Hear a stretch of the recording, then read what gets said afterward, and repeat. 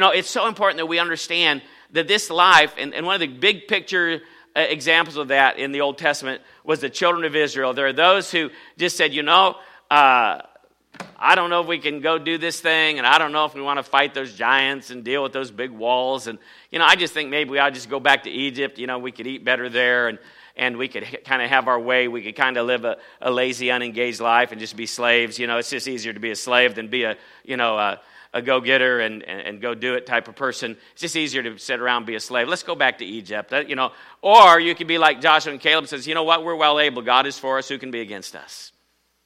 How many of you want to be like Joshua and Caleb this morning? Are there actually some Joshua and Caleb still living today? We want to be that type of people. We want to be that kind of a church. Some churches just, come minister to me. Make me feel better. Lift up my attitude, lift up me. Everybody, it's all about me. It's narcissism reigns, and it's got to be about me. And church is all about you all ministering to me.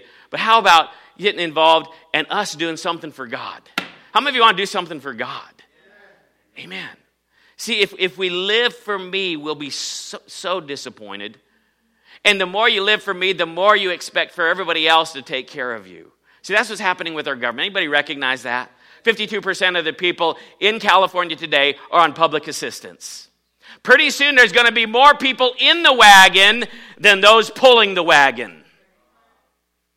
And then those who are pulling the wagon are going to say, wait, there's something wrong with this picture. Let me see, they do nothing and they get to live the same lifestyle I do. I do all the work and don't get any reward. They end up taking all my reward. There's something wrong with this picture. That can happen spiritually in a church. That isn't just California and a bunch of kook left-wing nuts causing the state to have a major exodus where everybody's moving to Texas. But let me tell you something. That can happen in the church. Where there's more people in the wagon than those pulling it. But we all got to get out and help pull the wagon. Can I get an amen? Let's not be like the liberal leftist, that socialists, communists, progressivists, and live in a but we need to realize that when God has something for us to do, we all need to engage and be part of God's work. But let's bow our head this morning. We're going to talk about, the message this morning is, though it tarry, wait for it. We're going to talk about sometimes the thing that we have to do in the midst of receiving and doing the vision of God. Let's bow our heads. Father, we thank you for your word. We thank you for the answers of Scripture. We thank you for the presentation of how we're supposed to live our lives through the reading of the Bible and understanding the way that you call us to lay down our life and live for you. And Father, we thank you for that. Father, we ask that you give us clarity of mind, articulation of speech, boldness of spirit this morning as we speak. Father, give each one ears to hear, hearts to receive, and a will to be doers of your word. And Father, we come today thanking you for that. And Lord, we ask that you empower us and give us your grace to fulfill all that you want us to do today. And we give you praise in Jesus' name. And everybody said, amen. Habakkuk 2, verses 2 and 3. Now, we usually read, I'll sit on my watch and I'll see what he'll say unto me, and I'll write the vision down and make it plain upon tables, that he that readeth may run with it. Normally we focus on those first two verses, but we're not going to focus on that today. We've taught many, many sermons on that. And by now you should understand all that there's a time of seeking God and seeing what he'll say, writing it down, and getting everybody together to run with what was written down.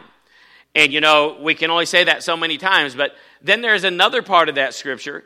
And we're going to begin there today in verses 3 and 4. And look what it says. For the vision is yet for an appointed time. Everybody say appointed time. Visions have timelines and dates and schedules to it. There's appointed time. In the Hebrew and the Greek, in the Greek anyway, it's called kairos. There's kairos time and there's chronos time. Chronos time is where we get, chronometer or watch. And usually, if a watch has some subdials, they call it chronometer. And but a watch in general is something that keeps chronos, time. And that's what the Greek word means. But then there's another word, kairos. And kairos means an appointed time by God. In other words, there's a particular time and season. And that season has something unique and prophetic, and has some, sense of fulfillment in it that is a special ordained from heaven point fixed in time that we should recognize. And it talks about an appointed time. For the vision is for an appointed time. Everybody say appointed time. But at the end it shall speak. In other words, it will communicate its message of why we were supposed to do that. Sometimes we don't know why God calls us to do things. But then afterwards, in retroflexion, we look back and we see, oh, now I get it. No wonder God wanted us to do that. But if you won't cooperate with that, you'll never be able to go from the other side, from the perspective of the job well done, and look back and say, oh my gosh, it's such a good thing we did that. If we wouldn't have done that, who knows what might have happened. Anybody have one of those moments? If we wouldn't have done that, I'm so glad. Now I see why God wanted us to. But then some people just stumble through life confused, wandering and wondering and wishing, and they're out of God's will. And they don't know why life's happening the way it does all the time. But if you'll just get in sync with God's plan. For the vision is for yet an appointed time, but the end it shall speak and not lie. Though it tarry, wait for it. Some of you are like, oh, I'm tired of waiting, Pastor Bill. I've been waiting a long time. And you know what? It doesn't seem, those are your words right there. It doesn't seem like it's coming to pass. But the Bible tells us about this. The Bible warns us that there's an appointed time. It says, tarry. It will tarry. Though it tarry, wait for it, because it will surely come. Now, those are words that you ought to brand in your consciousness. For it shall surely, because it will surely come and not tarry. In other words, it won't tarry forever. It doesn't mean it won't tarry. What that's really saying is it won't tarry forever. In other words, it won't, just never come. It will come. How many of you believe that this morning? How many faith people do you believe it will come, that we can take the promised land? That we can do the things that God assigns to us and God has for us and receive the blessings that go with that assignment. The promised land was it was quite an endeavor to go in there and take on those giants and take on those walls, but it was not without reward. That's where they got the land that flowed with milk and with honey, and was the land of promise and the land of blessing. See, everything that has a promise and a blessing is also going to take some acts of faith to bring it to pass. So I don't know if it's your personal life or whatever it is in your life, you're going to have these seasons where though it tarries, wait for it, because it will surely come. It will not tarry, to where it never comes to pass. Verse 4, behold, his soul which is lifted up is not upright in him, but the just shall live by faith. You know what that first part of that verse 4 is? Is arrogant people that aren't going to put up with all this waiting that God requires of us. How many of you know there's people like that? Well, I'm not going to put up with this. I'm not going to live my life that way. I'm not going to submit it to God. I'm going to go do what I want to do and be in control of my own life and have my own agenda and get what I want out of life for myself. I'm not going to do this live by faith stuff. I'm not going to do this live by vision stuff. I'm not going to lay my life down. Are you kidding me? Wait around forever on this God that seems to take eternally forever to do things. And behold, his soul which is lifted up is not upright in him. But the just shall live by his faith. See, this is talking about vision. This is right while he's talking about vision. See, he said the just shall live by faith. Now, we have an example of that in Numbers 13 and 14. Moses is told by God, tell the children of Israel, I give you the land. That's the vision. Go in and check it out, and then we're going to go take the land. That was the vision. The vision is I give you the land. The vision is go see the giants, and we're going to test your faith. We're going to find out if you're, in verse 4, that first part, his soul, behold his soul, which is lifted up and not upright in him. That's the first crowd that came back and said, nope, we're not able to do this. Are you kidding me? You're going to make us go fight those giants and deal with those walled cities that are impossible to deal with? You ever tried to fight somebody from the outside of a walled city, dude? I could just hear him talking right now. We'd have been better off if we'd never been brought out into this wilderness. We'd have been better off in Egypt. At least when we were slaves, they fed us something, and we had a surety of tomorrow. Couldn't you just hear people talking like that? How many know people talk like that? I know they talk like that. Hopefully nobody in this church. But there's people that wouldn't anymore put themselves out there to follow God. They're not anymore going to give God the time of day. They want to be maybe entertained, or they want to be blessed or something like that. but live by faith? Are you kidding me? The Bible says that person's soul is not upright. It says, without faith, it's impossible to please God. How many of you are in faith this morning? See, it doesn't take faith just to wander through life. Whatever happens, happens. Whatever will be, you know. How many of you know that takes like zero faith? It takes zero faith to be a Calvinist and just say, well, whatever's going to happen is going to happen no matter what. We can't change it. And we wouldn't dare try to because that would be our works instead of God's grace. No. I'm sorry, that's just wrong. God requires things of us. He wants us to engage and be co-laborers with Him. How many of you know it says in Corinthians that we are co-laborers with Him?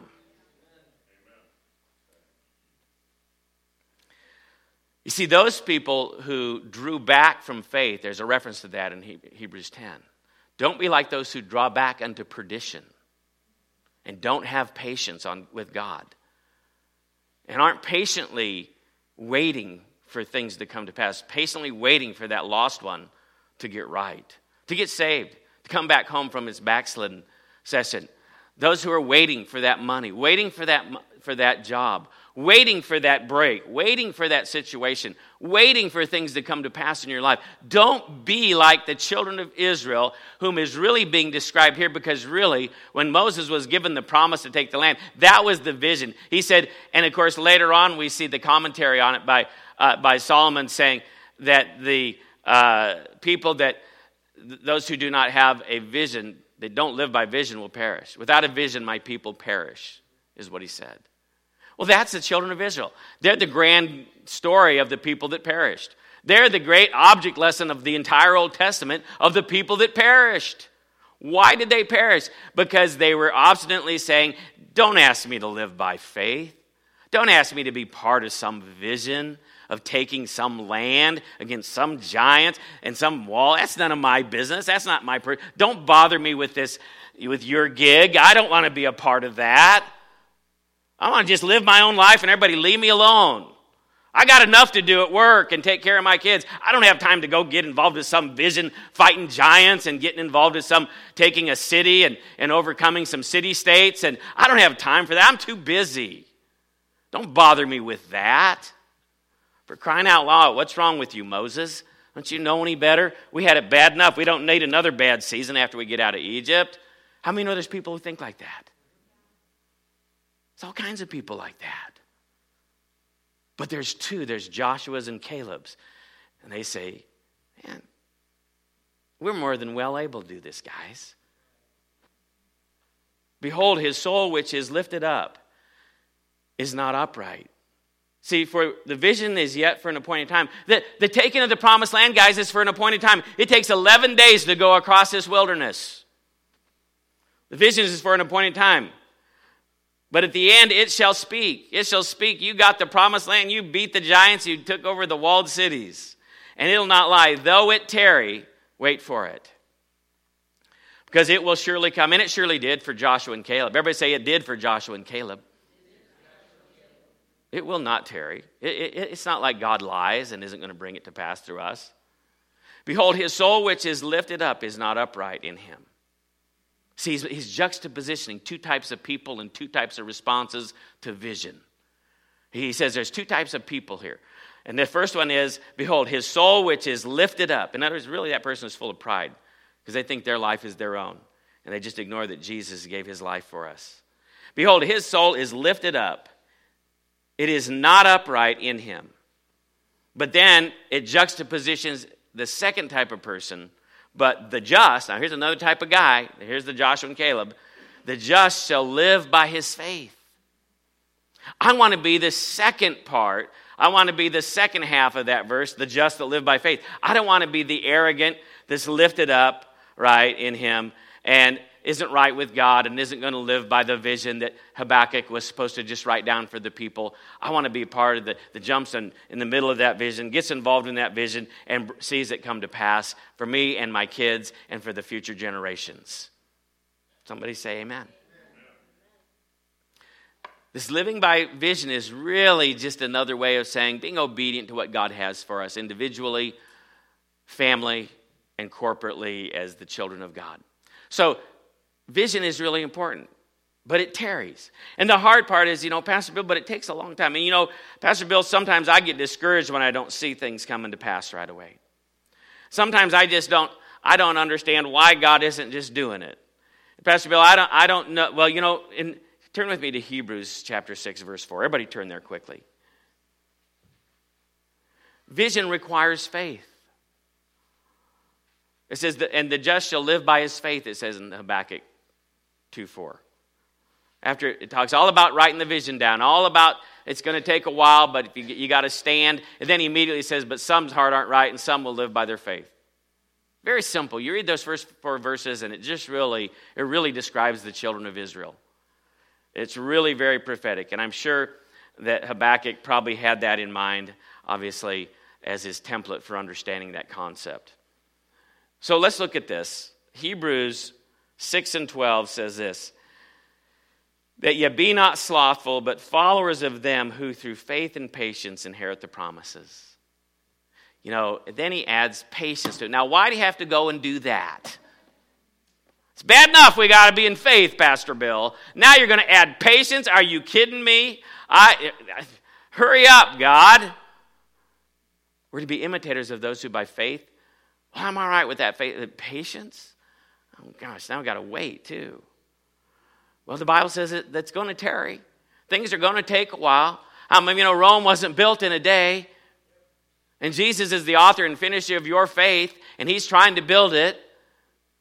He's the author and the finisher of our faith, and it's not going to be built in a day. And so we've got to learn how to be imitators. Everybody say, be an imitator. Well, I'm going to imitate people who have in faith. I'm going to imitate people who know how to wait. I'm going to imitate patient people. I'm going to imitate long-suffering people. You say, well, I thought maybe I'd imitate the Kardashians or somebody, cool. And I want to imitate, something I saw on television. I don't want to imitate people that have to wait for things. Come on. We didn't come here to get depressed. How many today America is so shallow? It's so sad. How many know that, Harvard put out a study, an article about successful people. And it says millennials today have no patience. And I love millennials, and that doesn't mean all of them. The ones in our church are different than the worldly ones. We got great millennials in our church.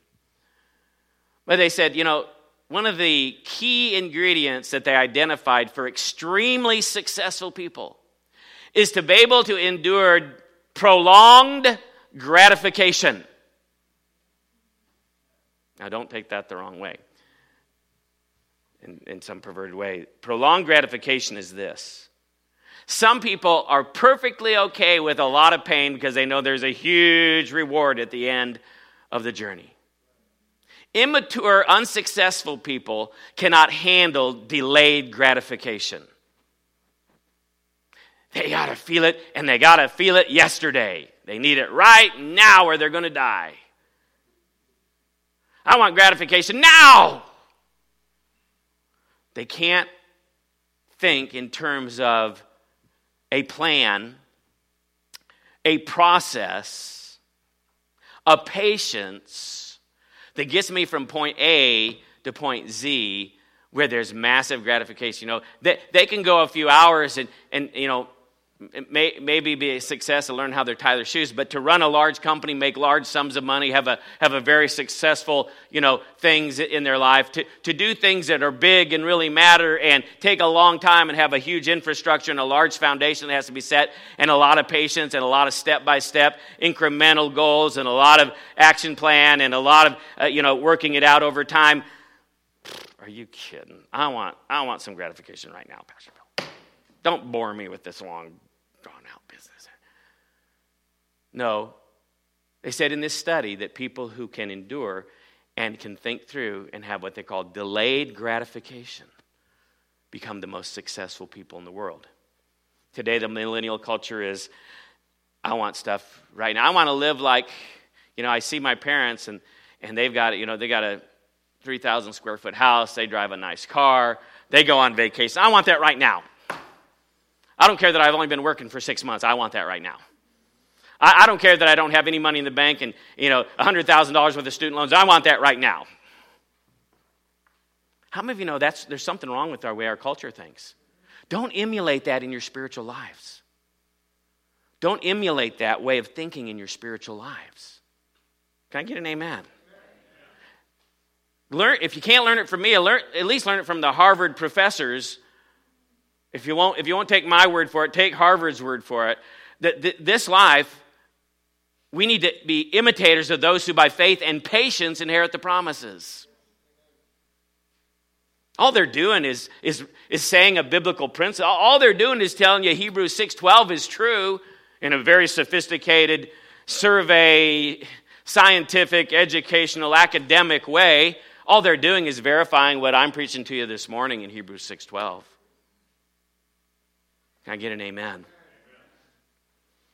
Is that we need to be imitators of those who by faith and patience. I don't care if it's a secular vision. I don't care if it's your business plan. I don't care what it is. You better write it out. You better have some goals or action plan. And you better be willing to wait on things and be patient with its progress, or you're going to fail in life.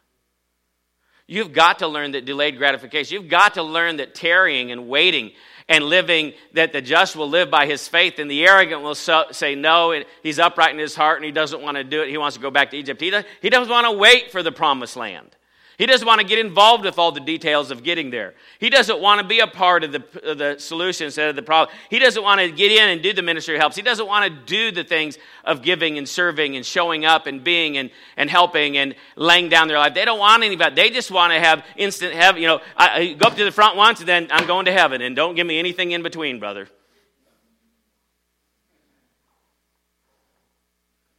But we're going to have to learn that this life and the vision and living by faith is going to take patience. Let's look at it again. Hebrews 6:12.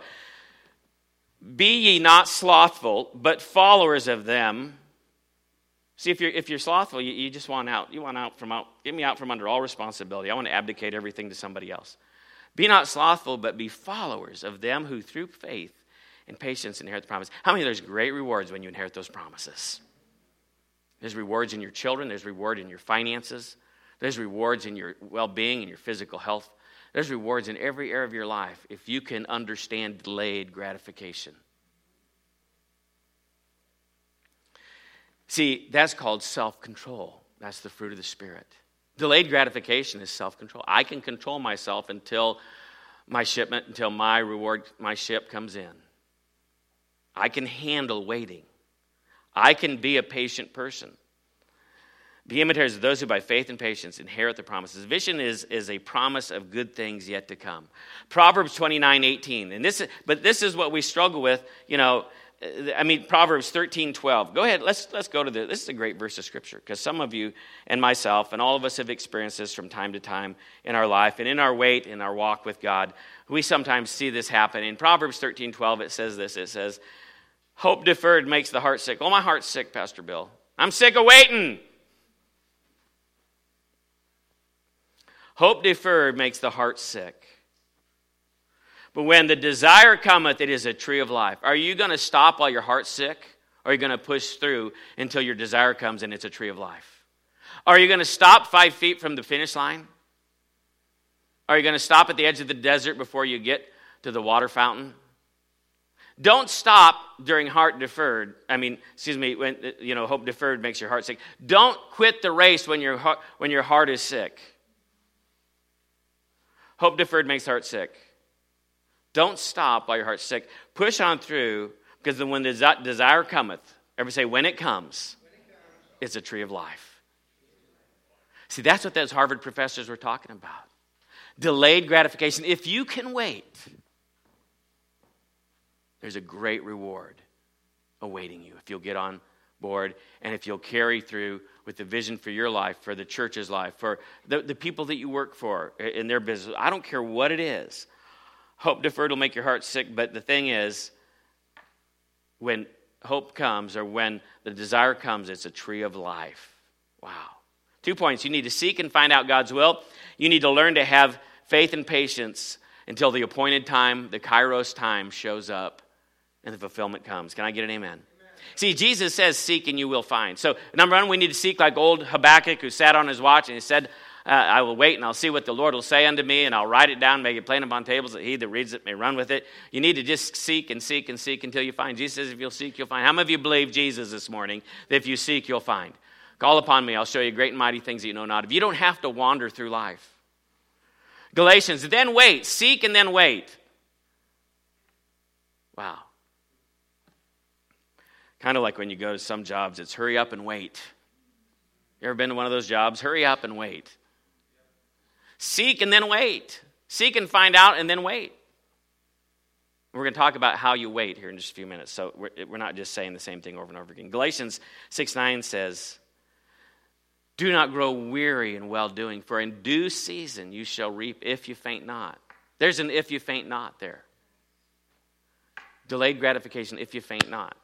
See, if we faint, we're not going to receive it. If we die off while the heart is sick. But we need to push through Galatians 6:9. For in due season, in that kairos time, you shall reap if you faint not. In that appointed time. And it says that the vision is for an appointed time. Everybody say appointed time. Say, I want to hurry up and get to my appointed time. Say it with me, I want to hurry up and get to my appointed time. But I'll wait for it. We got to wait for it. You're not going to make it come by getting impatient. Matter of fact, you don't do that because you might run 40 laps in the wilderness when it was only 11 days. You don't want to run 40 years in the wilderness when it was really only 11 days. See, cooperation is what, be imitators of those who by faith and patience. So we need to do that. Let's turn over to Hebrews 10:35. There's a scripture I want to look at there. Hebrews 10:35. It's very powerful. I know that some of the things the Lord showed me when I first got saved, have just now come. When I was at ORU, God gave me different prophecies, and that was in 1983. And I don't know how many years ago that was, but that was a long time ago. Getting close to 30 years ago. And some of those things are just now coming to pass. The other day I was sitting in my office last week, and the Lord showed me that I would be able to, and Brother Chris has often spoke of this, and Bobby Jindal called me up. Bobby Jindal is no longer, how many know Bobby Jindal didn't get reelected for Louisiana as governor? He did not. And I was sitting in my office, and all of a sudden I get this phone call and it says unknown. And I know that because I've called political figures or had them call me before, and when you're a governor, you don't let anybody know what your personal number is. So I pick up and he goes, well, hi, Brother Bill, how you doing? I thought, who is this? He says, this is Bobby Jindal. He says, I just wanted to call you because I really appreciated you and your wife, and I really appreciated you letting us come to your church. And he says, and I just wanted to say, I want to continue to be friends with you, and I want this relationship to continue, and I just wanted to call and talk with you today. And I said, well, that's funny because, when you were here, several weeks after that, it might have been a month or maybe even a month and a half ago, I remember saying to myself, I would love to get a chance to talk to Bobby Jindal again because I believe the Lord gave me a word for him. And the Lord, it was just in my heart about a month and a half ago to get a hold of him somehow and try to talk to him. I thought, well, I don't know if I'll be able to get to him because now he's not running for president. He probably doesn't care about Iowa and pastors there, especially the fact that he didn't win. and of course, I knew he's a better guy than that. And the Lord spoke to me and said that there's no reason why he did not, because him and Ted Cruz were probably the most qualified guys in my opinion, and a lot of people's opinion. There's no reason why he couldn't get traction. We couldn't understand it. But the reason is because it's timing, and God has something greater for him to do. And the timing for him to become president wasn't for right now. And I says, can I tell you something, Bobby? He says, yeah. I says, I want to just chat with you. And he said, I so enjoyed our time. We sat there and talked for 3 hours that afternoon. And I said, yeah, I really believe the Lord has a word for you from me. I have a word from you from the Lord. I said that just backwards, didn't I? And that the word was this, that it made no sense. I says, I felt like you're one of the most qualified guys. It made no sense to me why you couldn't get traction. But I believe the Lord spoke to me to answer that in my heart because I was wondering that. And then I felt like he spoke that I was supposed to tell you this, that the Lord has something far better for you. and that the time it wasn't that you weren't qualified, but God didn't want you to do that because he has something more important for you to do at this time in your life. And he says, oh, Pastor Bill, he says, you can't believe how much that blesses me. He says, that's exactly what I needed to hear. Now, let me tell you something. God spoke to me. I saw a vision of things like that happening back when I was in college. It's just now starting to take place, starting to happen in my life. I saw visions of me speaking at things like the family leader, those events. But I saw that back when I was in college when there was no such, when they didn't even have things like the family leader. This week, God told me to speak to College Jeff Spring because we're heading down to see Liz and Jesse in Dallas, and I was going to ask him if he wanted to go hog hunting. Real spiritual, you know. So I called him up and says, hey, we're going to be down your way. We're going to be down in Texas, you know, in that nation just south of the USA, United States of America. That nice conservative nation just south of America, you know, between us and South America, down there in Texas. And I wanted to go hog hunt. I wanted to finish Jesus' commission to kill all those pigs. You know, when he ran them over the cliff. Remember, the only animals that Jesus ever killed were a bunch of pigs. So I want to come down and assassinate some pigs with you, you know. We're going to have some fun. And I'm just kidding. Is it okay to joke around a little bit? Says, I want to go hunt. He says, hey, I want you to preach for me. I says, I want you to put on a political rally in our church. I go, what? He goes, I want you to come and preach on politics in our church. He says, I'm going to have a bill. We're going to get all kinds of people there. It's going to be a big deal. I want you to come and talk about politics. I said, really? I can do that. See, and I had a vision of this back when I was almost, I don't know if that's almost 30 years. How long is that ago? Whatever, 1981, 80 through 83 is how many years? 30, is it 35? Oh my gosh. That's really scary. But I had visions of these things long ago. And, you know, for 20 years, it was just like, if it never happens, Lord, that's just fine with me. Because as far as I can see, that was just me having a dream. You know, in Jeremiah, it says, don't be following those dreams that you caused to have. I mean, it says that in Jeremiah. You can think on something so thinking much, you'll start dreaming about it. Especially if you had pepperoni pizza to it the night before. I'm just kidding. But those things that I waited, I'm seeing some things come to pass that have been, and you know, what I'm trying to say is sometimes we've got to wait for some things. Amen. Where did I say we were going? Hebrews 10. Everybody turn to Hebrews quickly. Hebrews 10. I don't know if you're there, but I'm getting there, and I'm going to read out of there 35 through 39. Look what it says. It says, cast not away, therefore, your confidence, which has great recompense of reward. Everybody say reward. God is a reward of them that diligently seek him. For you have need of patience, and after that you have done the will of God, you might receive the promise. For yet a little while, and he that shall come will come, and he will not tarry. See, even the great vision of the return of Jesus. How many of you know he's given us a vision to wait until he comes? You know, we got little visions for our life. We got little visions for our churches and our families, and those are little compared to God's vision. And then God gives us a great, big, huge, universal vision that one day he's going to return and set up his kingdom. I mean, kind of you're getting not tired of waiting, but you're getting anticipation. When's that going to happen, Lord?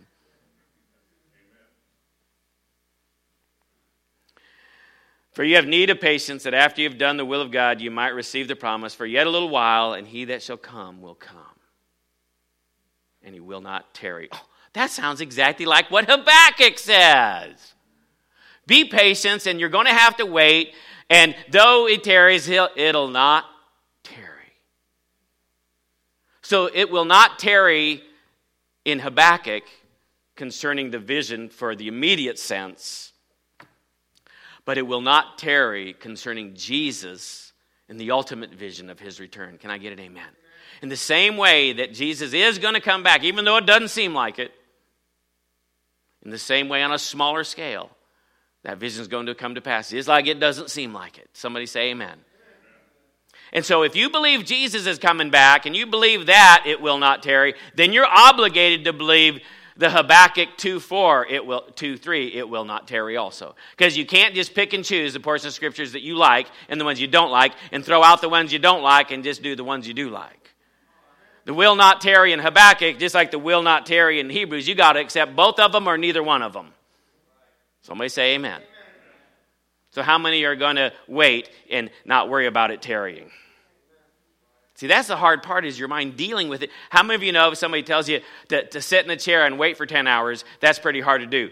But how about we all go do your most favorite thing in life? Maybe it's hog hunting. I don't know what's your favorite thing in life, but go do that for 10 hours. How many of you know it goes by so fast you can't even hold on to it. You want it to last longer than it did.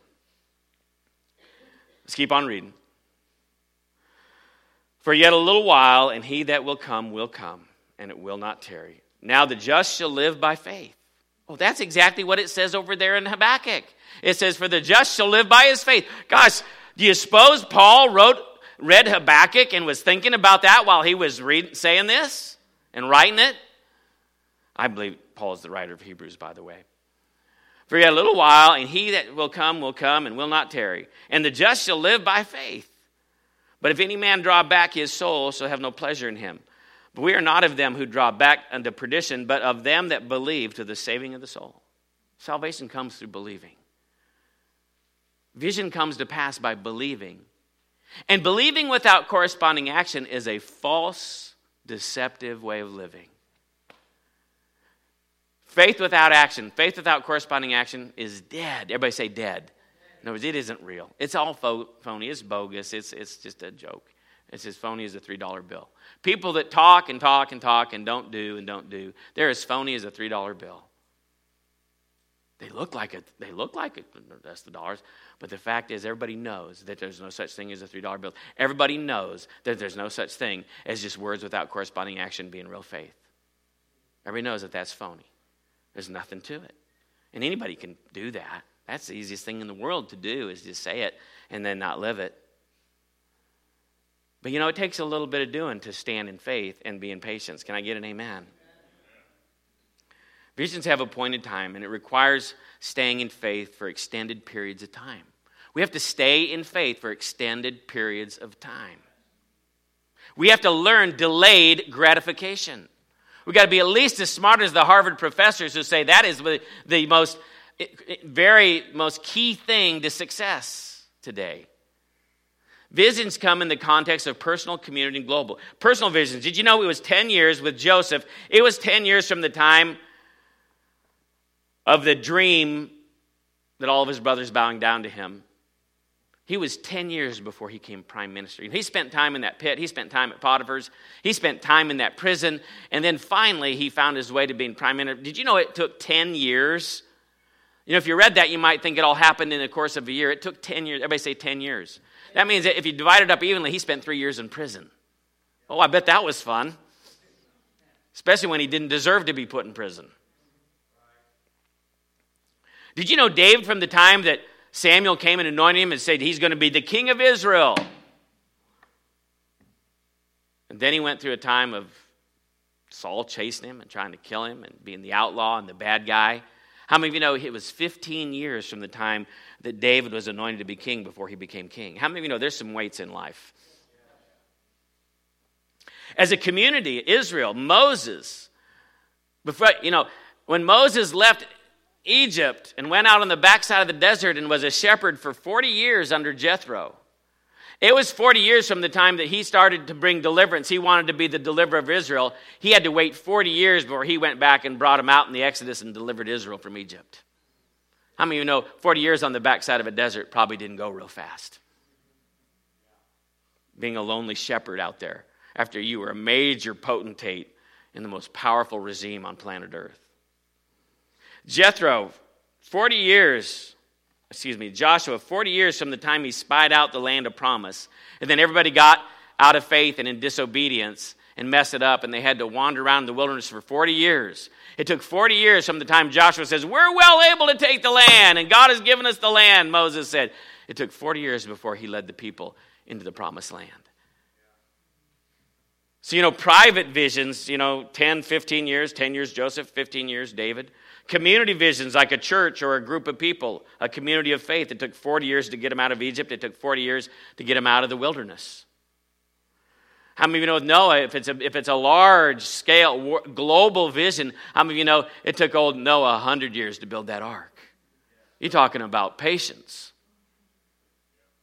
You're talking about imitating somebody who by faith and patience inherited the promise. And I think he inherited the biggest promise of every man who ever lived. How would you like to inherit the entire world and all the wealth in it and say, it's mine now? How many of you know he had no competition? He had no other landowners. He just sold it all to his kids. No, he didn't sell it. But you think about that. Everything was his. He was the steward over the whole world. He started all over again like Adam and Eve. He's the only person that had it like Adam and Eve, where the whole world was at his disposal. But he waited longer than anybody else did. How many of you know the longer the wait, the bigger the reward? Yeah, that's why I bought that Powerball ticket, Pastor Bill. No, just kidding. $800 million. Yeah, I'm going to wait till tomorrow for it. No, we're not talking about that. That's a long time. No. You know, when we are willing to wait, God is willing to bring big things to pass. Amen. But you know that God is waiting on us.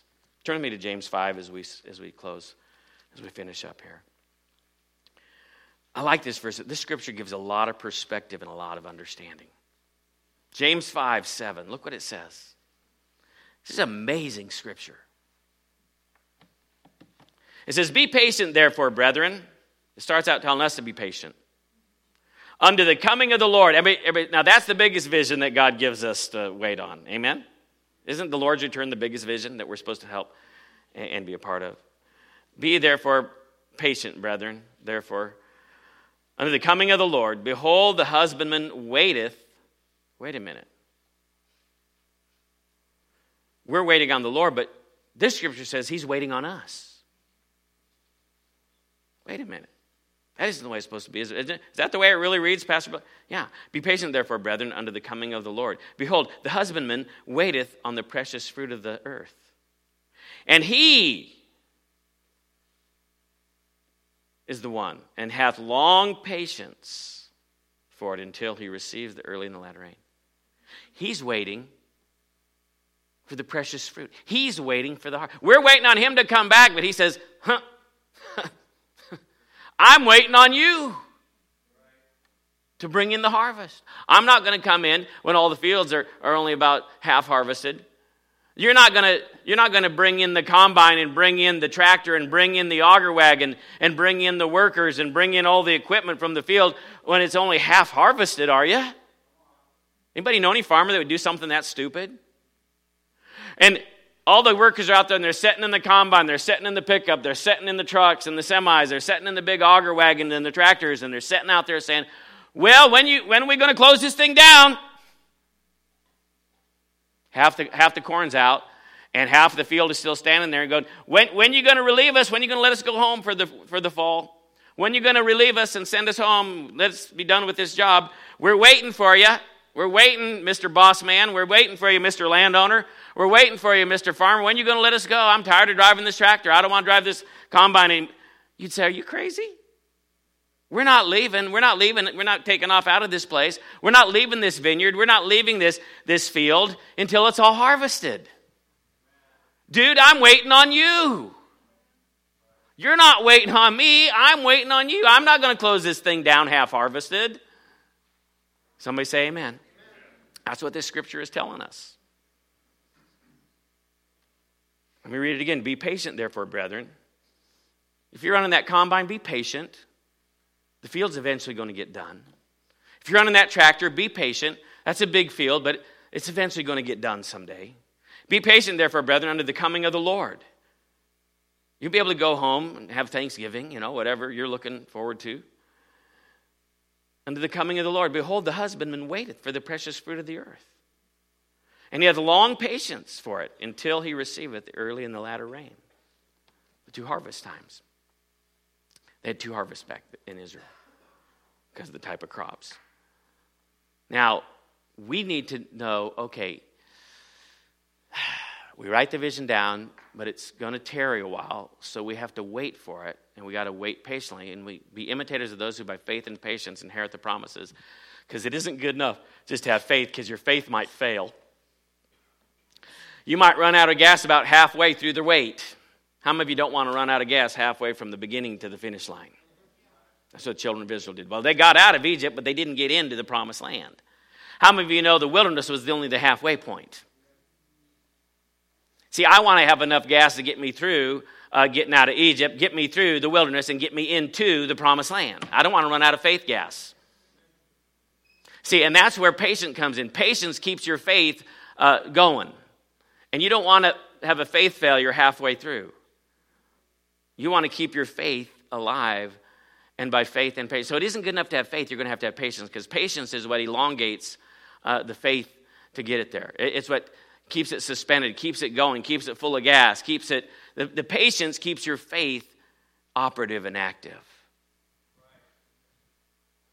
But see, if faith is being a doer, not just a hearer. If faith, that means you're also going to have patience to keep on doing, not just believing. Somebody say amen. So it isn't just that, I got to have faith, okay, and I got to have patience. Patience keeps me going. I don't give up halfway through. I don't end up in the wilderness instead of getting to the promised land. And so I'm just going to try to keep faith. But faith is corresponding action.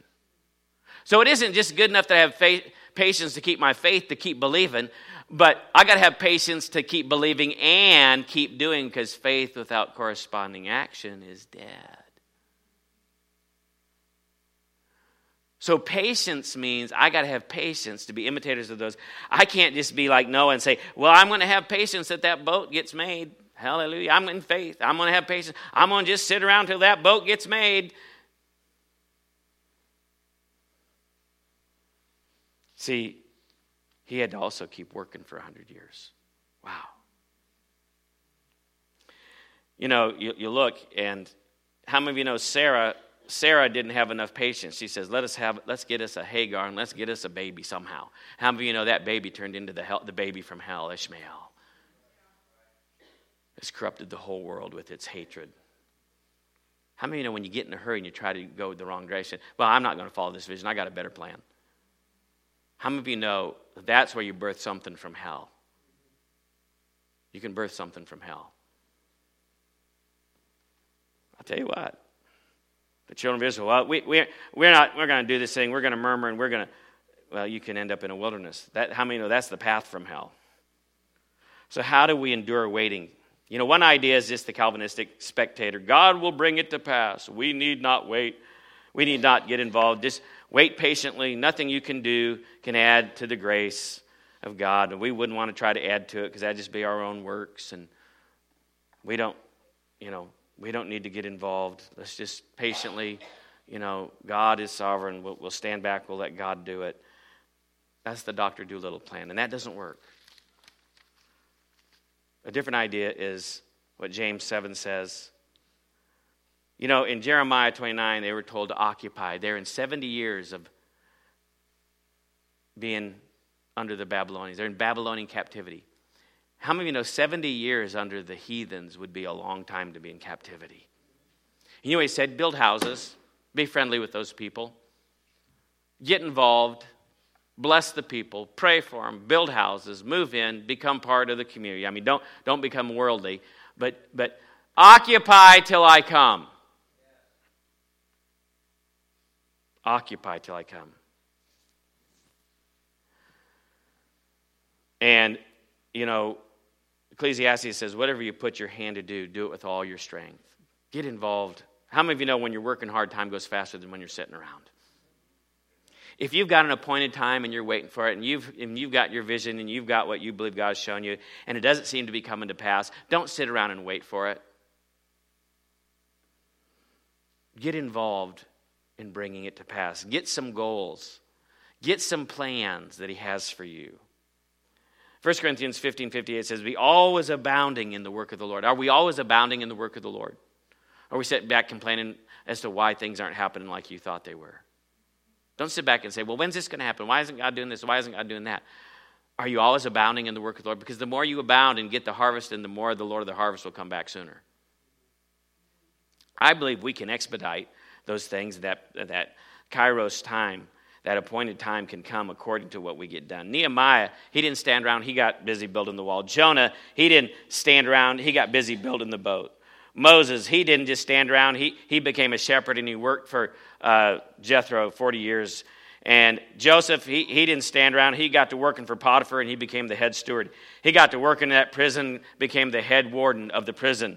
He didn't stand around. He got busy with the Pharaoh and interpreting his dream and giving him a plan of what to do when the 7 years of lean came, and he became prime minister, and he worked there. And then the vision came to pass, and his brothers showed up, and that vision, that dream they saw, they bowed down to him, and he saved their life, and he saved the lineage of Christ.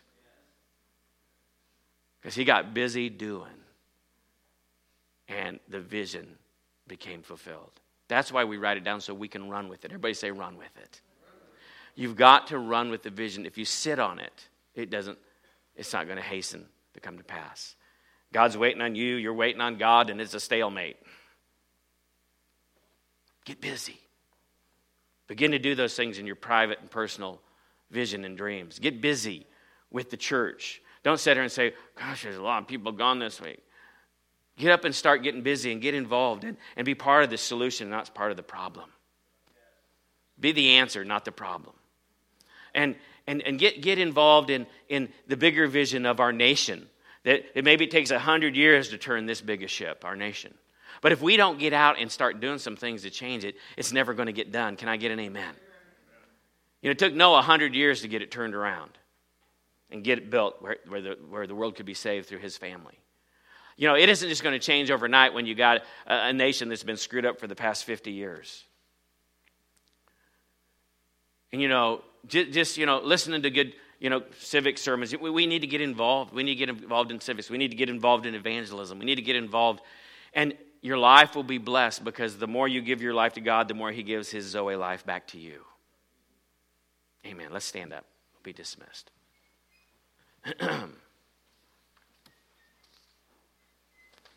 Though it tarry, wait for it. Get involved. How do I wait? How do I wait? You get involved. You get involved in prayer. You get involved in serving. You get involved in giving your life away. God calls us to serve. There's only one life that's happy, and that's the life of serving. Somebody say amen. There's only one way that you'll be happy in life, and that's through serving. We're not talking about your job because that's really just serving you because you get paid to do that. You know you're serving when you're not getting paid to do it. That's when you're giving your life away. You're not giving your life away at work. You get paid to do that. You give your life away when you come and serve. And it says true religion is taking care of the widows that could never pay you back. True religion is taking care of the orphans that could never pay you back. That's true religion, James says. That's true faith. That's true serving. Can I get an amen? Let's bow our heads.